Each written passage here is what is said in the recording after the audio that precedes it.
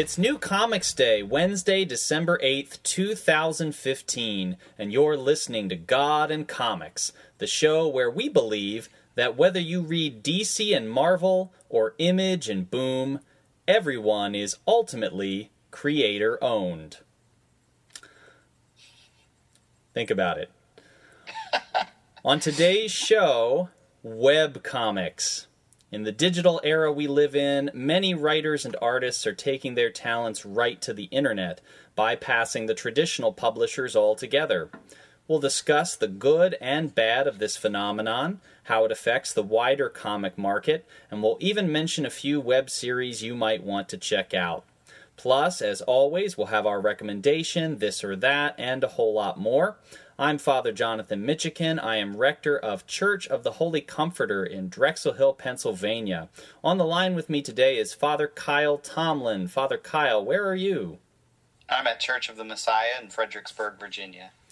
And also on the line today is Father Matt Stromberg. Father Matt, where are you? I'm at Christ Church in Cooperstown, New York. Very good. Good to see you, gentlemen. Well, let's dig right into our recommendation this week, and I'm up this time around. It was a hard choice. There were some really wonderful books that I've been reading lately, but I decided to go with a new comic, just came out, I think, a couple weeks ago now, week before last, something like that, and that is Superman American Alien #1, written by Max Landis and illustrated by Nick Dragotta, with colors by Alex Guimaraes. I think that's how you say that. And this is a limited run of 7 comics. So this is the first one is out now, and they'll be coming out over the next 6 months, the other issues. And the idea behind this is the brainchild of Max Landis. If you don't know Landis, he's an interesting guy. He's a screenwriter and a director. He did a film a few years ago called Chronicle that had a little bit of success. He also did this really irreverent, kind of funny film about the whole phenomenon of the death of Superman in the 90s. He did this sort of like parody kind of mock documentary about it called Death and Return of Superman, and it is on YouTube. You can find it easily on YouTube. It's it's interesting. It's got a lot of F-bombs, just to warn you all out there. But DC, and he makes fun of DC a lot for what they did with that. But to their credit, DC decided to hire him to do some writing because he really does love Superman.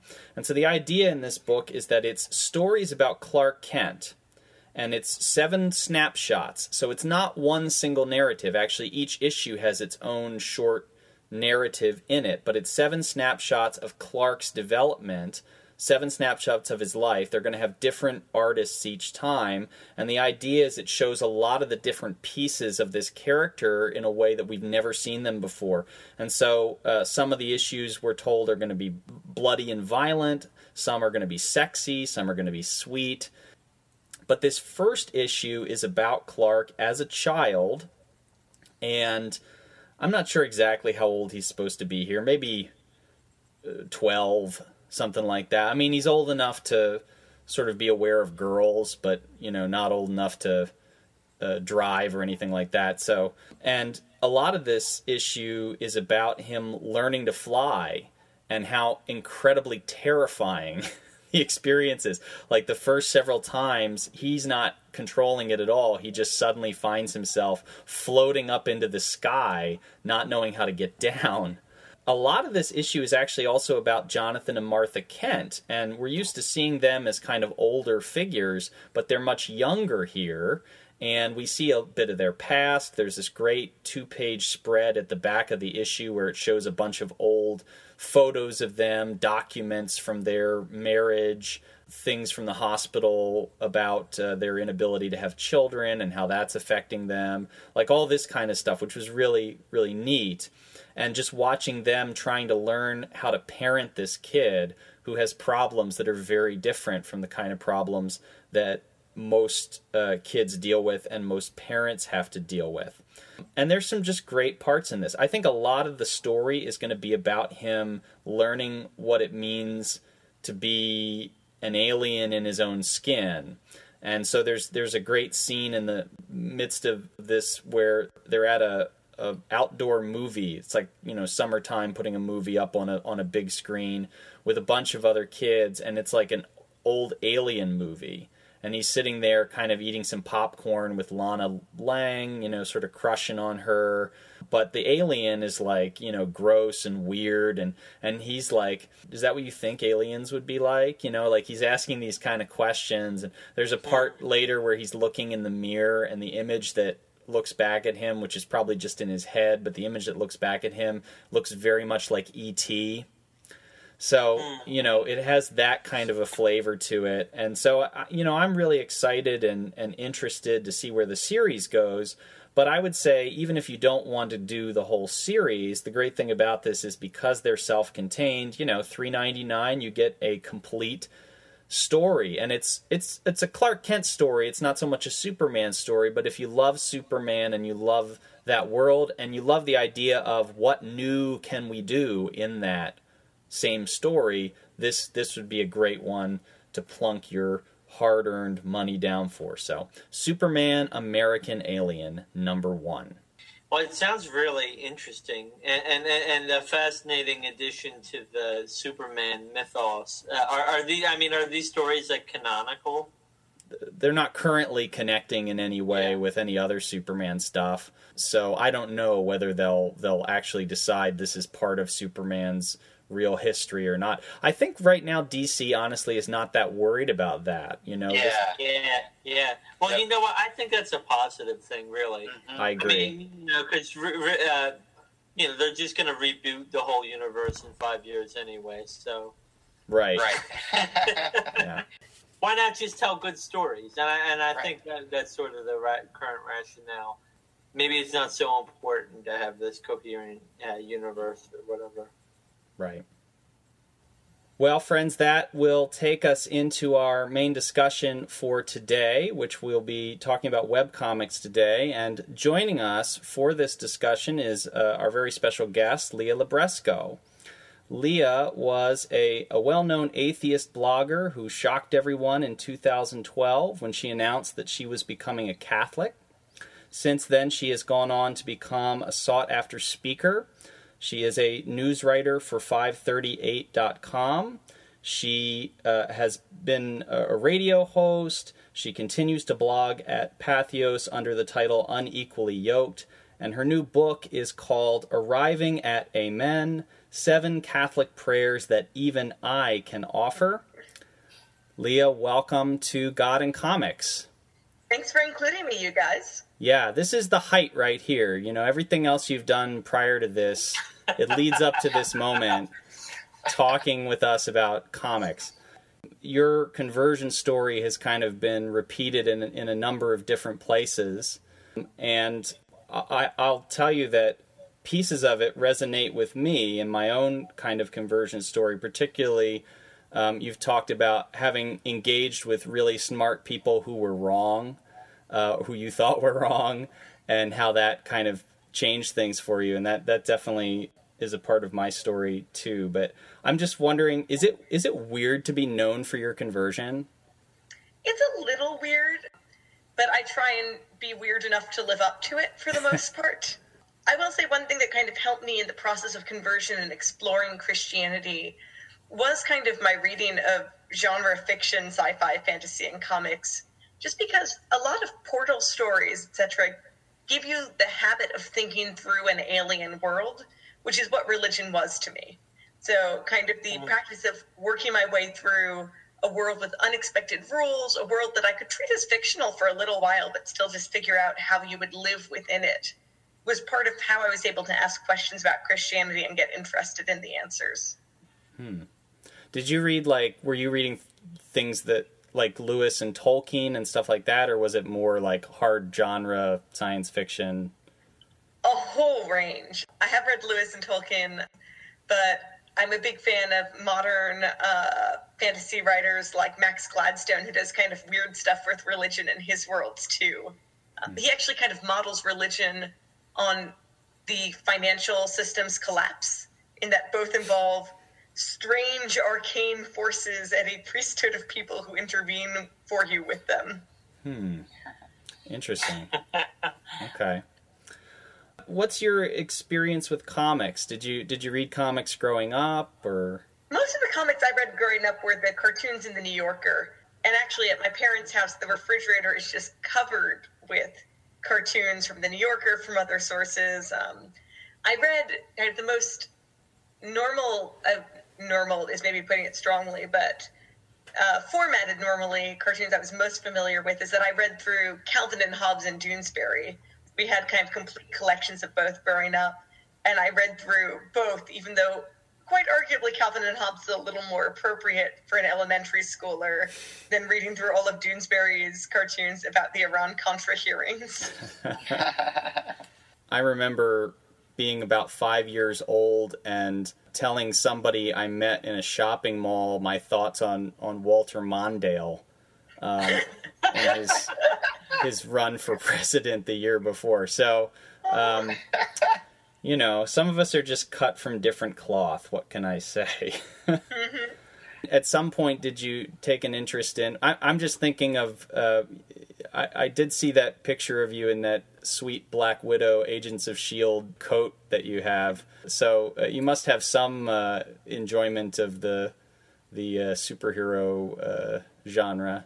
Oh, yeah. Though, partially because of my age, I came to superheroes partly through all the worlds of derivative works and riffs on those stories rather than through Golden Age or Silver Age comics. So really the first superhero story I was really invested in was Buffy the Vampire Slayer. And then I've kind of come around to lots of classic stories from Marvel through the Marvel Cinematic Universe rather than starting in the comics. Yeah. Have you read any of the comics that Joss Whedon has written? I've read a little bit of Buffy Season 8, but I hated Buffy Season 8.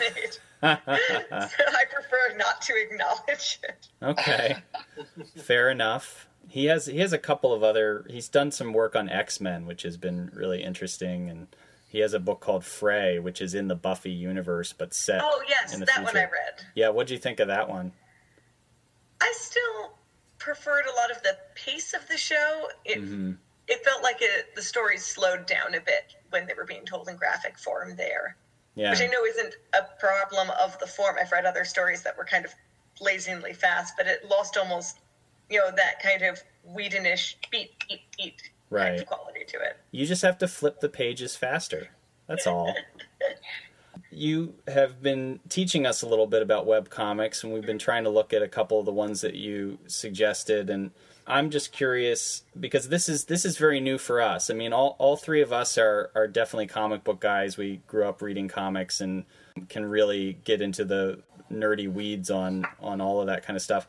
But webcomics is a new kind of phenomenon for us. I'm curious what it is that's attracted you to webcomics, and what is it that you love about them? Well, I'd say some of the stuff is the same thing that attracts people to comics generally, or novels or movies. It's great storytelling and great characters. But what's particularly great about webcomics is the instant accessibility of them.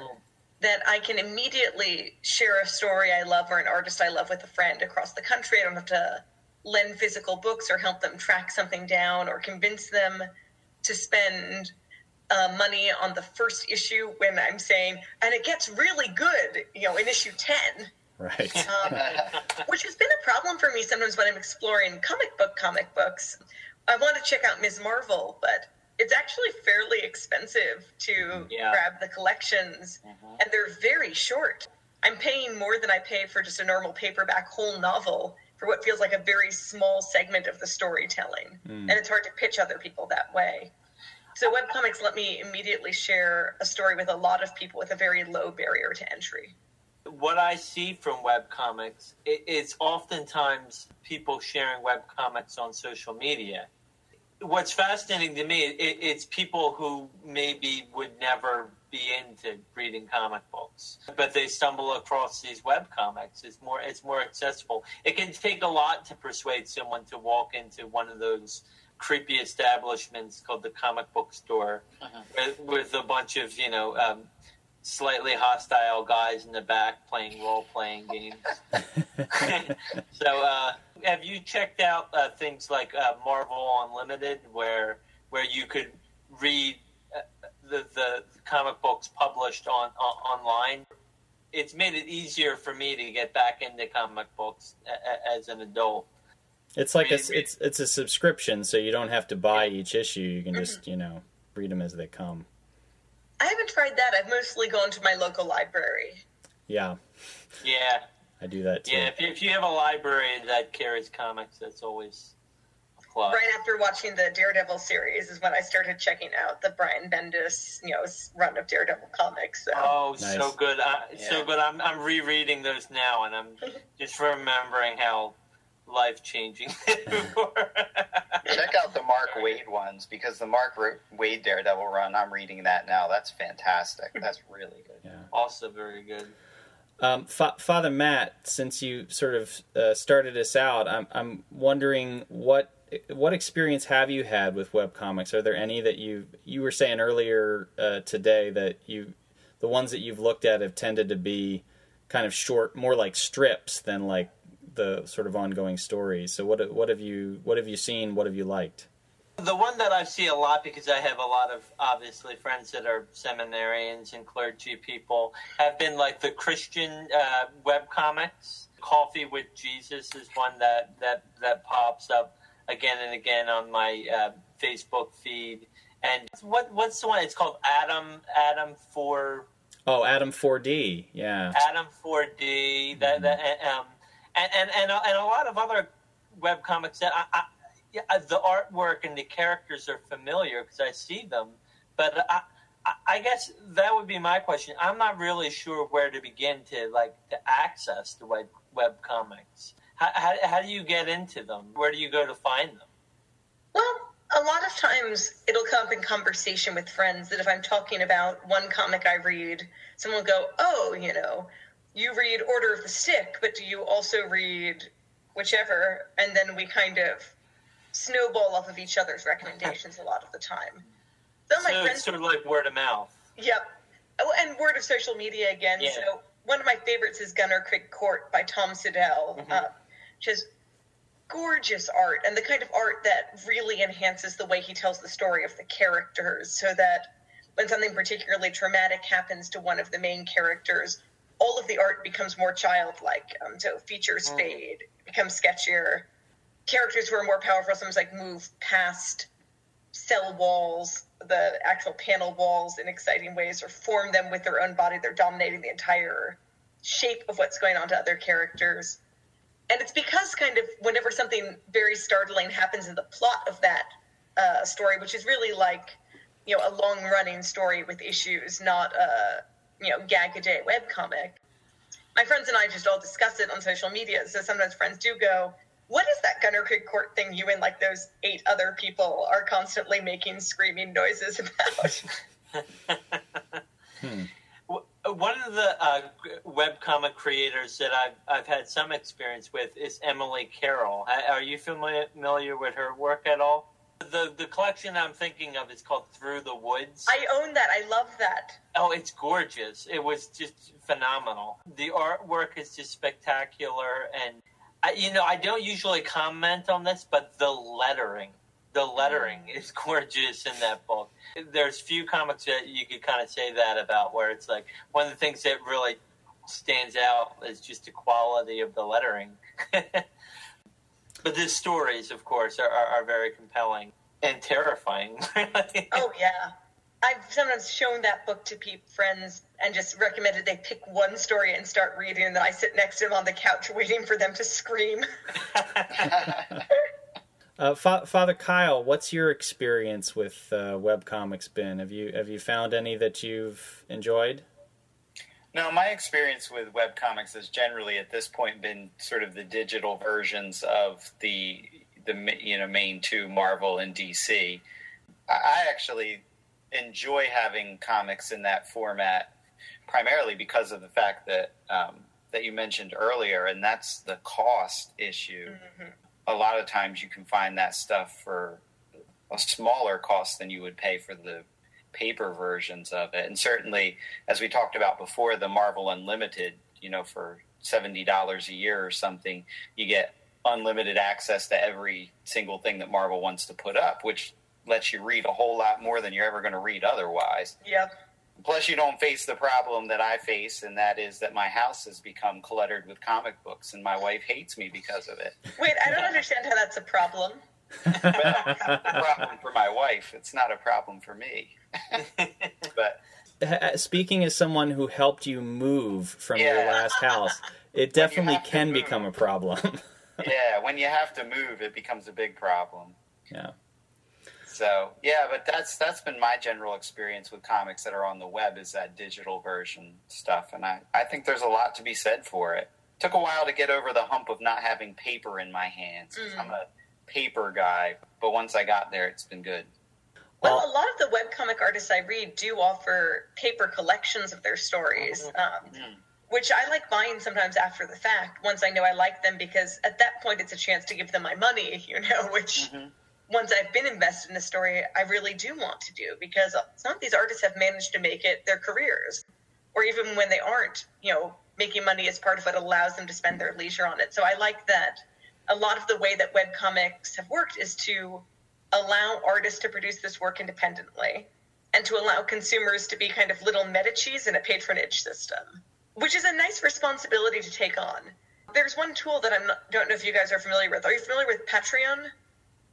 No. Yeah, so Patreon is something that a lot of the webcomic artists I read use, which is basically it's a website that allows it to be easy for people to subsidize your work. So you can just pledge a certain amount of money per month to an artist you like.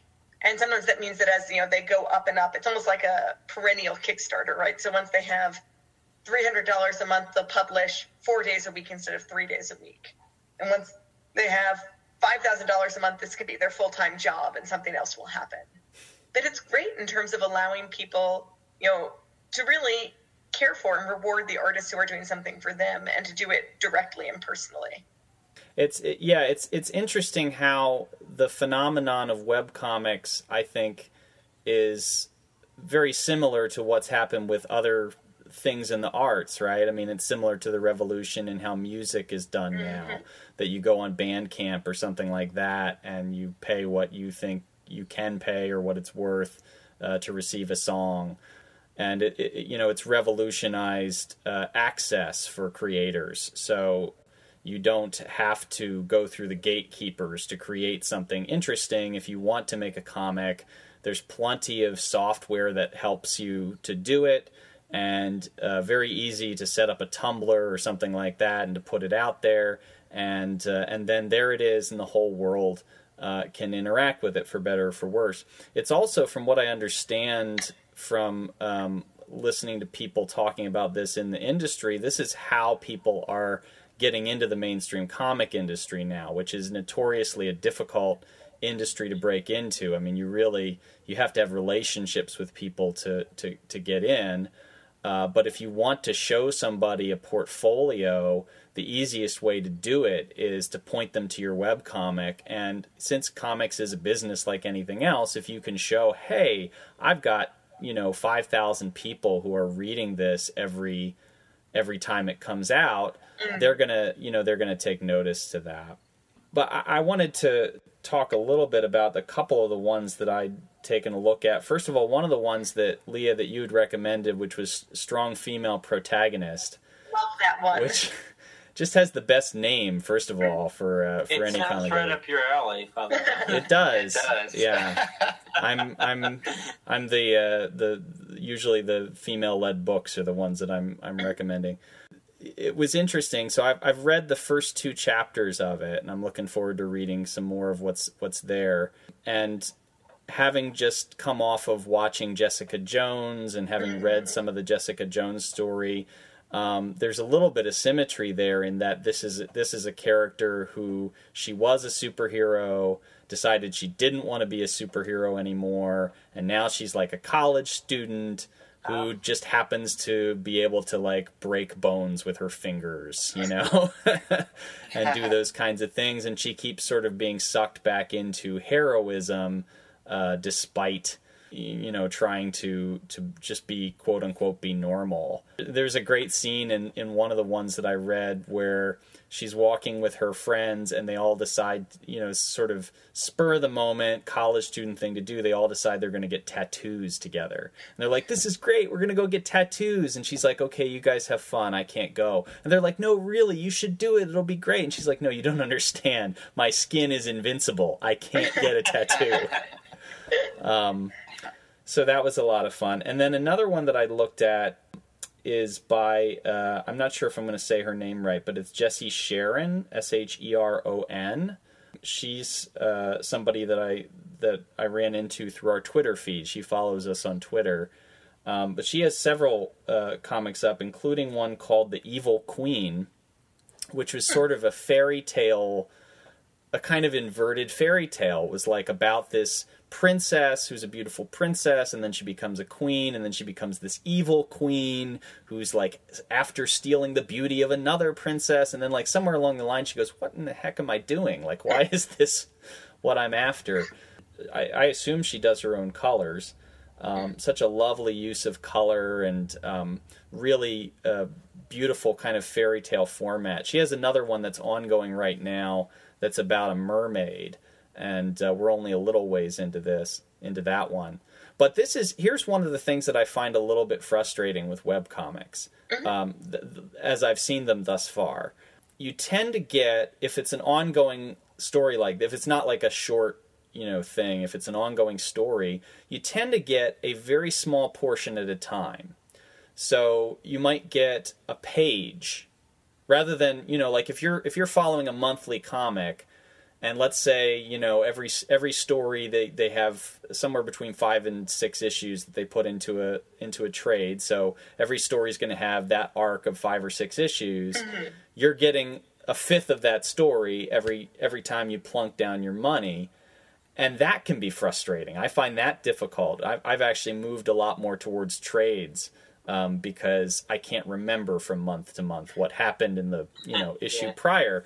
But this is like, take that to the next extreme. Sometimes you might only get a panel. While I love going back and reading through ones that are already basically done, I don't know how you follow them from week to week or month to month, or, you know, then somebody has to take a break for 6 months or whatever it is, and you're like mid, you know, she was about to kick him, and then, you know, what happened. So, does that frustrate you to... It doesn't come up that often for me, because most of the webcomics I follow are done by artists who have kind of gotten to start making this their main career. So commit to an update schedule and stick to it.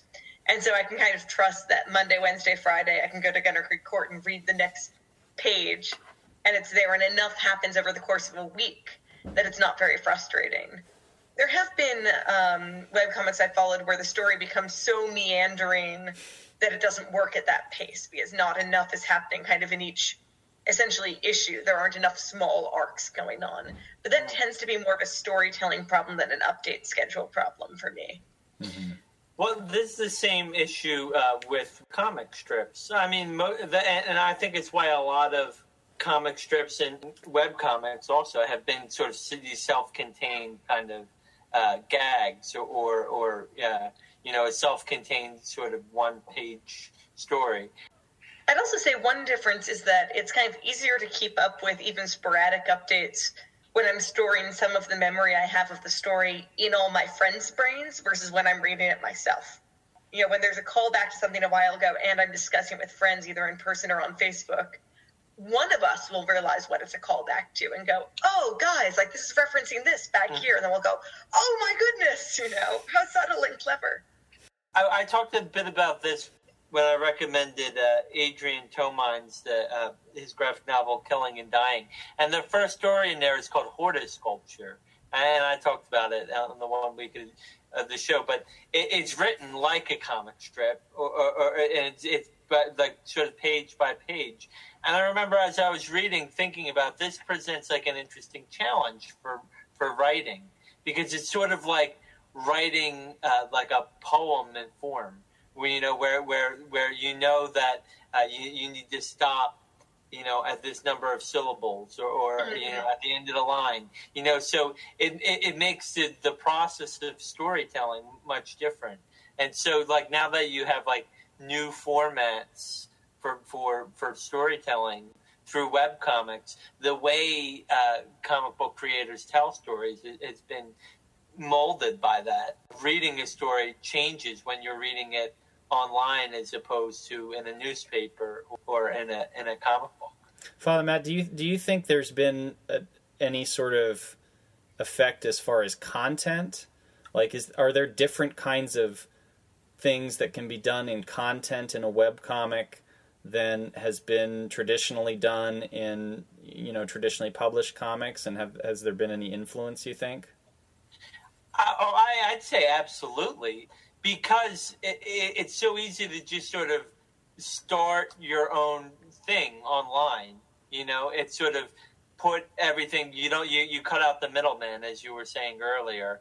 So like these theology nerd web comics you would never see that in the Inquirer. The existentialist comics. Right. Existential comics was one I was thinking of. Yeah. This was my thought with this, was because my initial thought was, web comics, well, they have edgier content, and so that makes the whole, but I don't think that's really it, because maybe at some level, there's edgy content, and the big publishers pick a little bit of that up, but honestly, you can throw around F-bombs in in print comics at this point, and you can do things that push the envelope. But what you still can't do, I think, is what something like Existential Comics does, which is to reference something really specific and really, like, cerebral. I'd agree. It's that you can really appeal to a narrower niche where there are enough people to support your art, but you'd never find them all easily or quickly enough for a mainstream publisher to take you up on it. And I think that's what distinguishes the web much more than kind of the absence of content controls. Racy or edgy comics have been around since the beginning. That co-creator of Superman, Joe Shuster, I know, wrote pornographic comics, outside of his Superman cartooning. So there's nothing new about that. And there certainly are web comics that are inappropriate in that way too. But what's unusual would really be that there'd be a pornographic nerdy one, or who knows, right? But I'm sure the niches have gotten stranger. One that's only like French structural literary critique and nudity or something. Well, the internet allows you to do this. Look at this podcast. It's true. God and comics, three priests and their friends sitting around talking about comics. We probably wouldn't get picked up by Mars Hill Radio or whatever, but the internet allows us to do this sort of very specific niche demographic kind of stuff. Leah, first of all, let me ask you this. Did you read comics, or did you read web comics before your conversion? Oh, yeah. Okay. And graphic novels was a lot of what I was looking at. Things like Marjane's Trappist Persepolis. Oh, yeah. So a lot of memoir, actually, was where I kind of started with these. But kind of whole books where I could read the whole thing through at once was a lot of my first experiences with storytelling art. And then kind of going from there more into webcomics. So what I'm curious about then, since this is something that kind of spans that period in your life, has your faith as a Catholic had any effect on how you read webcomics, what you think of comics, or anything like that? Well, I think sometimes it's caused me to be touched differently by some stories. So I read Boxers and Saints, which is 2 linked graphic novels set during the Boxer Rebellion in China, one of the boys who's fighting, both of Chinese protagonists, one a young boy who's fighting against kind of the colonial forces, and then one of a girl who converts to Christianity. And parts of that story, it's an exquisite story, just touched me much more deeply about her conversion and what the stakes were for her than it would have before. And I was just sitting in my living room crying while I read the graphic novel, but it was amazing. So I think it's times that I read the stories and the characters' choices with different expectations of what they should choose or what is tragic about a tough choice. You know, you mentioned comparing Jessica Jones to strong female protagonist. I think it's an interesting comparison because Jessica Jones is a superheroine who steps back from hero work because it's too dangerous to her. For a while, she has to take a break because the trauma she's endured is too much, and she doesn't feel safe taking on that work. But in Strong Female Protagonist, that's not why Allison steps back from being Mega Girl. You know, she's invulnerable. She's been invulnerable the whole time. Nothing terrible has happened to her. It's because she just has a lot of doubt that the most important problems in the world are ones she can solve by punching. And she wants to be a hero. She still does, and she doesn't even need most of the time to put herself at risk to do it. But she's profoundly occupied by the question of how to do good in the world and what to do essentially with the problem that there aren't enough evil robots in the world that you can solve most of your problems by punching things out of commission, right? You can't punch your way. She wouldn't put it this way, but you can't punch your way out of original sin, right? And that's been kind of interesting to read as a Catholic, that story particularly, because, you know, she realized the problem is that she doesn't have enough enemies. There are just people. Mm-hmm. And that's what's made that story so compelling. Yeah, this is the other thing that I've been thinking about with this. I always go back to the Lewis quote about we don't need more Christian writers, we need more writers who are Christians, and the idea that Christians, rather than making quote-unquote Christian art, would do well to make really good art that is influenced by who they are. You know, my forays, I don't know about the rest of you, my forays into Christian comics, quote-unquote, and by the way, my job on the podcast is to say the things that generate letters. So,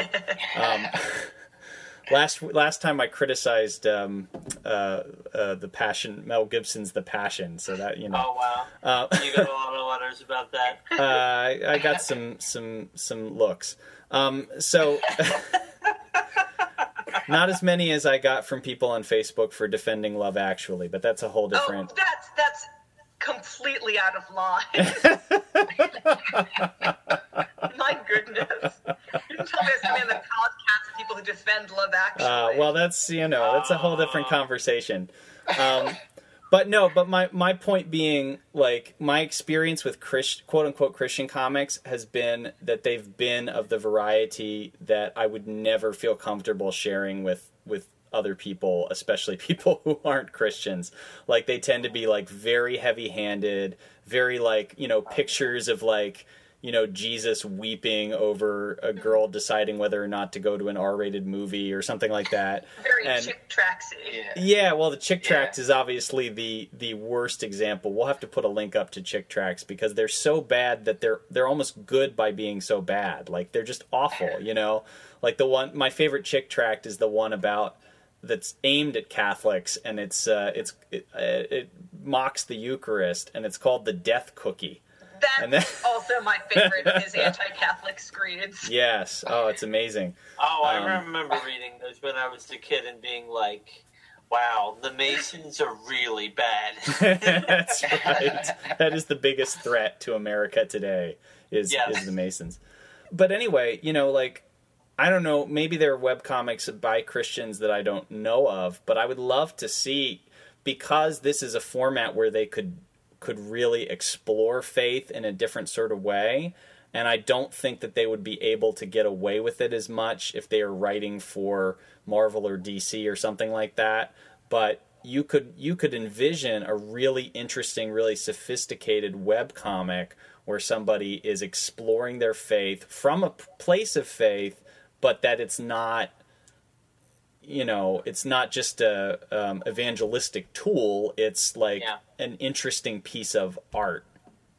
Though I also think it's interesting just to tell stories that are stories about Christian characters where their faith isn't a big driver of the plot, but it is present. Right. Because one thing I assumed growing up, and this is more in the realm of TV than of comics, but I assumed all characters I saw on TV were also atheists like me. Because there weren't scenes where they were at church or praying or anything, in the same way there aren't scenes of them using the restroom. So those things that were kind of, I assume Christian viewers assumed everyone was Christian and it was just in the background of their lives. But it was invisible enough that I just assumed they weren't.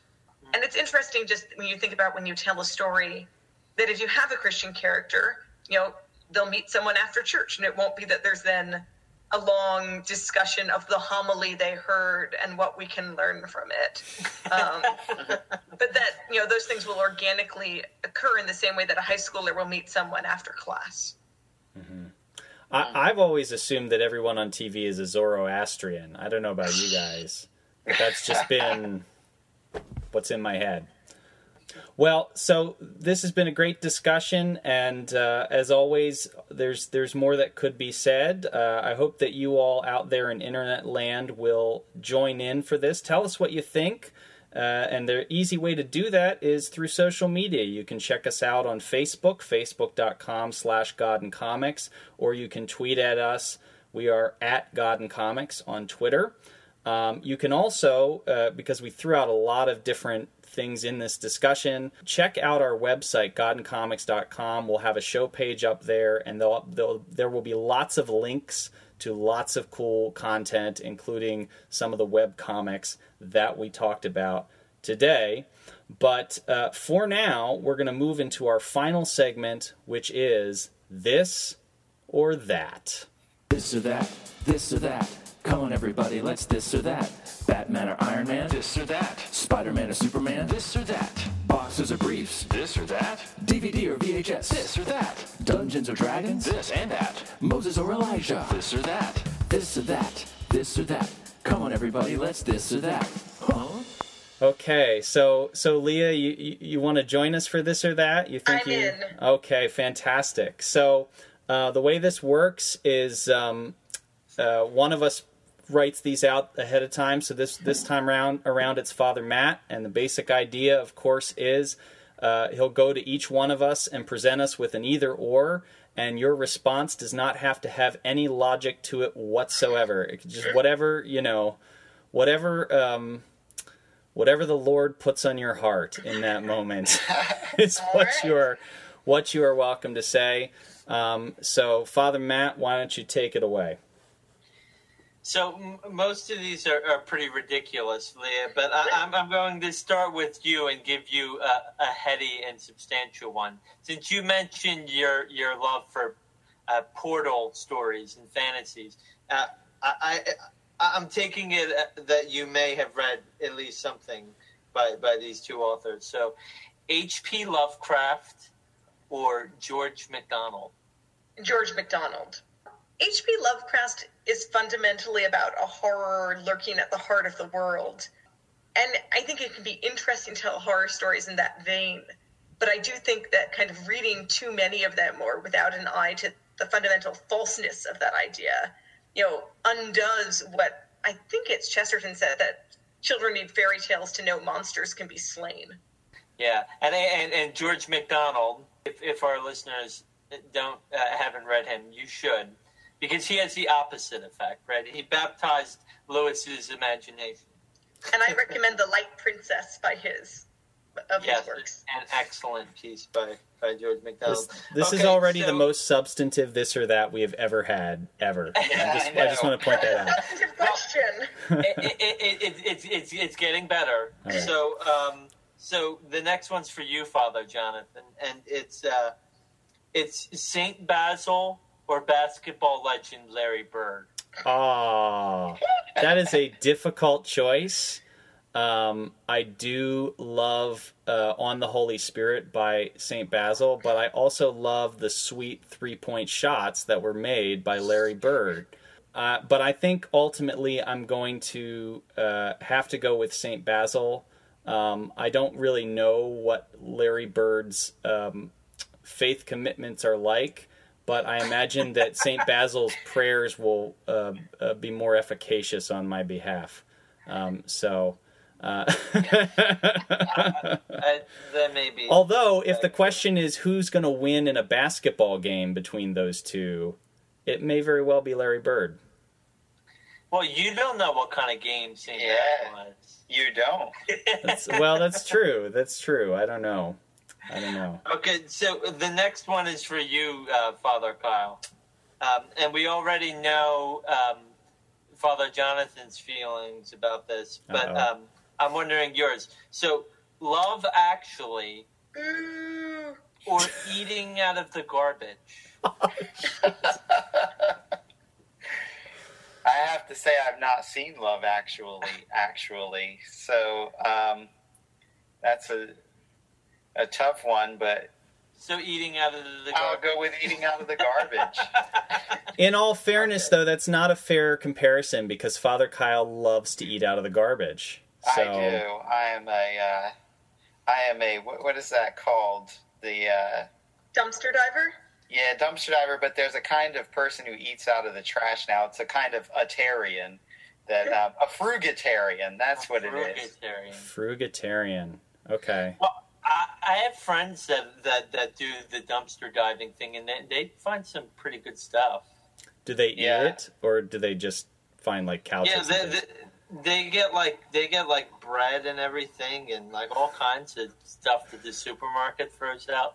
And then they're like, "Do you want this?" He's like, "Sure." It's like I got it out of the garbage. I think it's really the perfect comparison because dumpster diving is about recovering what we've foolishly thrown away. And Love Actually is gorging ourselves on what is trash. C.S. Lewis would disagree. We should have Leah on every time. She's very astute. It's fine. Bring it on, haters. Bring it on. Bring it on. Okay, so the next one is for you, Leah. Okay. Coffee with Jesus or tea in an octopus's garden? Certainly coffee with Jesus. First of all, because I do, love Christ and want to be close to him. But second of all, because I second Giles's line from Buffy the Vampire Slayer that tea is soothing and I wish to be tense.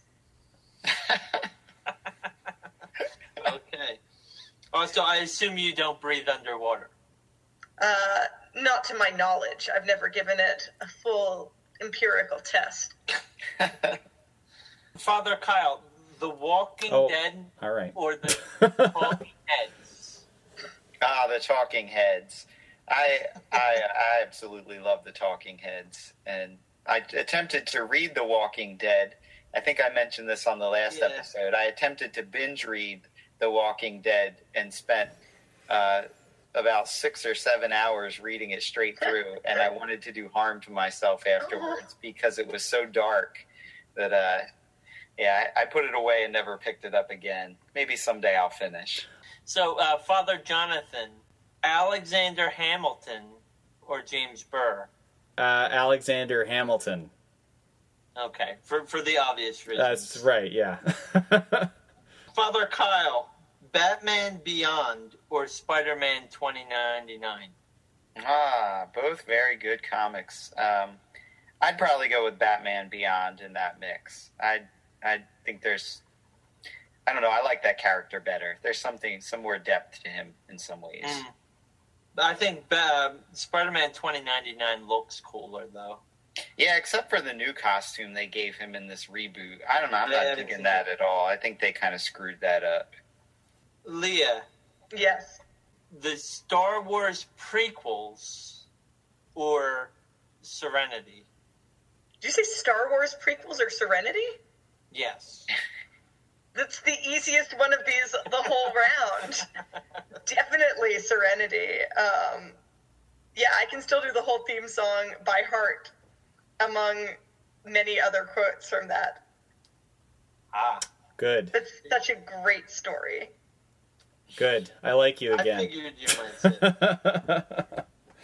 Despite your rant on Love Actually, I will forgive you for that. Now that you like Serenity. I have no intention of being forgiven for hating Love Actually. Well, then it's too bad, because I've just done it. This was a hostile forgiveness I just employed on you. I saw a webcomic this week. What's the webcomic with the duck who's like a father? But what? It's about a duck and he's got kids. Was this a dream you had? No. So he's showing the webcomic. He's on the couch and he's with his young duck son, and the son says, "Wow, that was great." You know, they just finished watching the Star Wars trilogy. He's like, "That was awesome. Star Wars is amazing." And he turns to his father and says, "Are there any other Star Wars movies?" And he waits for a panel and he says, "No, there's not." Oh, yeah, I'm also on team only one Matrix movie. Mm-hmm. Yeah, I'm with you on that one. Yeah. So where are we? We're back to Father Jonathan. I don't know. You're kind of doing it randomly, so. Yeah, we're just doing it as the spirit gives utterance. He's pairing them perfectly to the respondents. Yeah, sure. So, The Matrix 1, the first Matrix movie, or a '57 Chevy? You're just pulling these out of the air. The first Matrix movie or a '57 Chevy. Leah, this is a little theme we have going where we compare things to a '57 Chevy.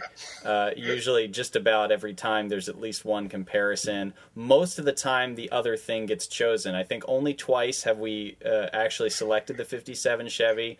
Once was very unfortunate. Father Kyle selected the '57 Chevy over B. Arthur, which I thought was very sad because B. Arthur's hilarious.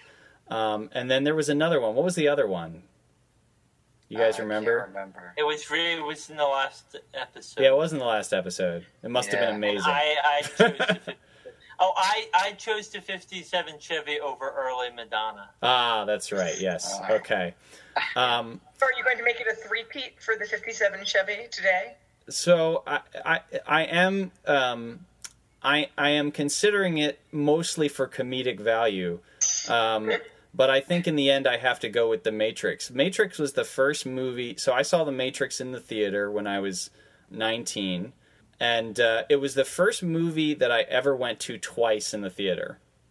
Oh. And I went in, now, you know, of course it's like a cultural touchstone now and people know what's going on with it. But when that movie first came out, there was hardly any advertising for it. It was just like, the only advertising there was, ooh, big sci-fi, Keanu Reeves, you know, and that was it. And so I had no idea what I was walking into at all. Had no idea that it was going to play with reality in the way that it did. And I walked out of that theater going, is this real? Are you real? I'm like, you know, touching people on the street, like, are you real? So that movie was amazing for its time, and so I will go with that. However, if I could watch that film while sitting in a '57 Chevy, that obviously would be the best. This one's for Father Kyle. Donald Trump or Darth Vader? Darth Vader by a long shot. Have you guys discovered yet? I saw Elizabeth Brunig tweeted this earlier today. If you go to www.jebbush.com, it will take you to donaldtrump.com. Yeah, sneaky domain buying there. That is pretty devious. However, dontrump.com is available for $5,000 if any of you wants to buy it and point it to God in Comics. Or like point it to the Amazon page for your book, Leah. That would be kind of cool. Yep. We could get a Kickstarter campaign going for that. There we go. And I'll give the final one to Leah. Jessica Jones or Jessica Rabbit? Jessica Jones. That show was great. And I've got to say, it was so interesting to watch because it was so clearly a story written by a woman where it takes a lot of the fears that women particularly have about stalking and harassment and make a supervillain out of them. You know, and this is perhaps a slightly down note to end on, but it was amazing watching that story and seeing the precautions people are taking in a superhero movie be the ones that women are forced to take in real life.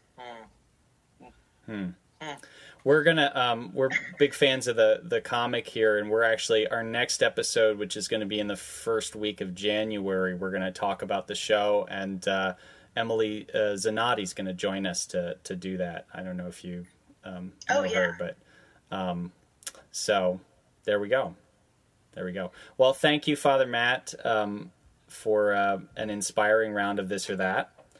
And thank you, Leah Libresco, for being our guest. I don't know if you want to plug anything in particular at the end here, or...